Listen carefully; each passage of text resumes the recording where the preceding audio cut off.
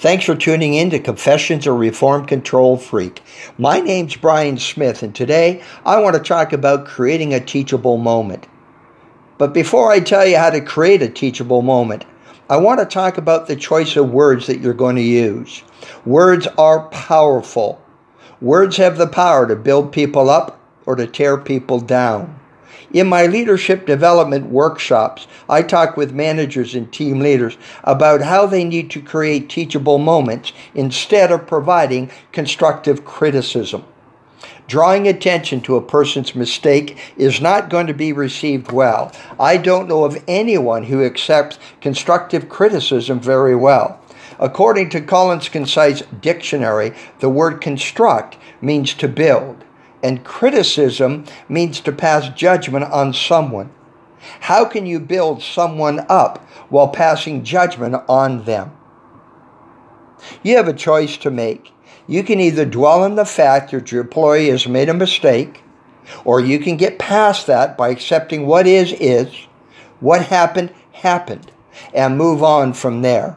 You don't have to restate the obvious over and over again. The person knows they screwed up. That person doesn't need a reminder. I've had the good fortune in my career to work with some very bright and talented people that I admire and look up to, people who taught me some valuable lessons. Rick Nellis was one of those people. He taught me the value of accepting what is, learning from it, and then getting on with the task at hand. I can still hear him saying, well, what is. Now, what did you learn from this? What are you going to stop doing, keep doing, and start doing? Rick was a master at keeping both his composure and emotions in check. No matter how upset he got, he never let it show. He felt it was counterproductive to what he wanted to achieve. The goal, after all, was to improve performance. It doesn't do anyone any good by living in or bringing up the past. So in order to put yourself in a good space, don't think of it as a person's mistakes, but rather as an opportunity to create a teachable moment.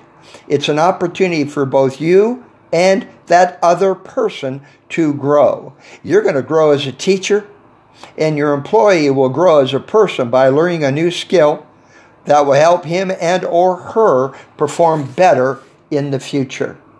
When working with people, it's okay to always be positive. You need to look at mistakes in a positive way. You need to create an environment where it's okay to make mistakes. It's okay to fail. That's the only way that people grow. The next time you have an opportunity to create a teachable moment, try using the sandwich technique. It's a great way to keep your emotions in check. Remember now, you're okay. It's what you did that's not.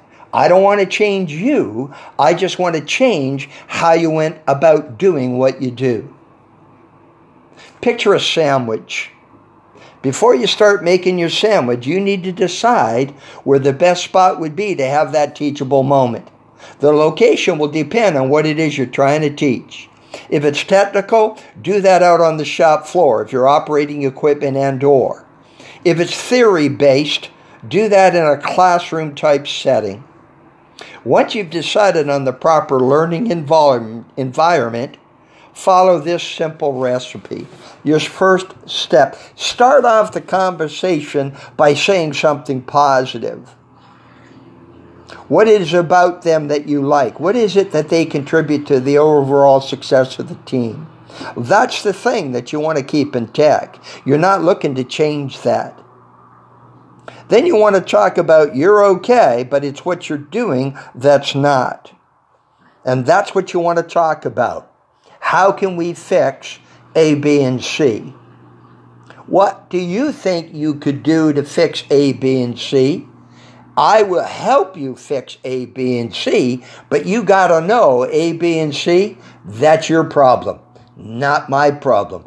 I'm here to help you. I'm here to train, to teach, to enable, to give you the tools that you need to be successful. I'm not setting you up for failure. I'm not going to ask you to do something that you're not capable of doing.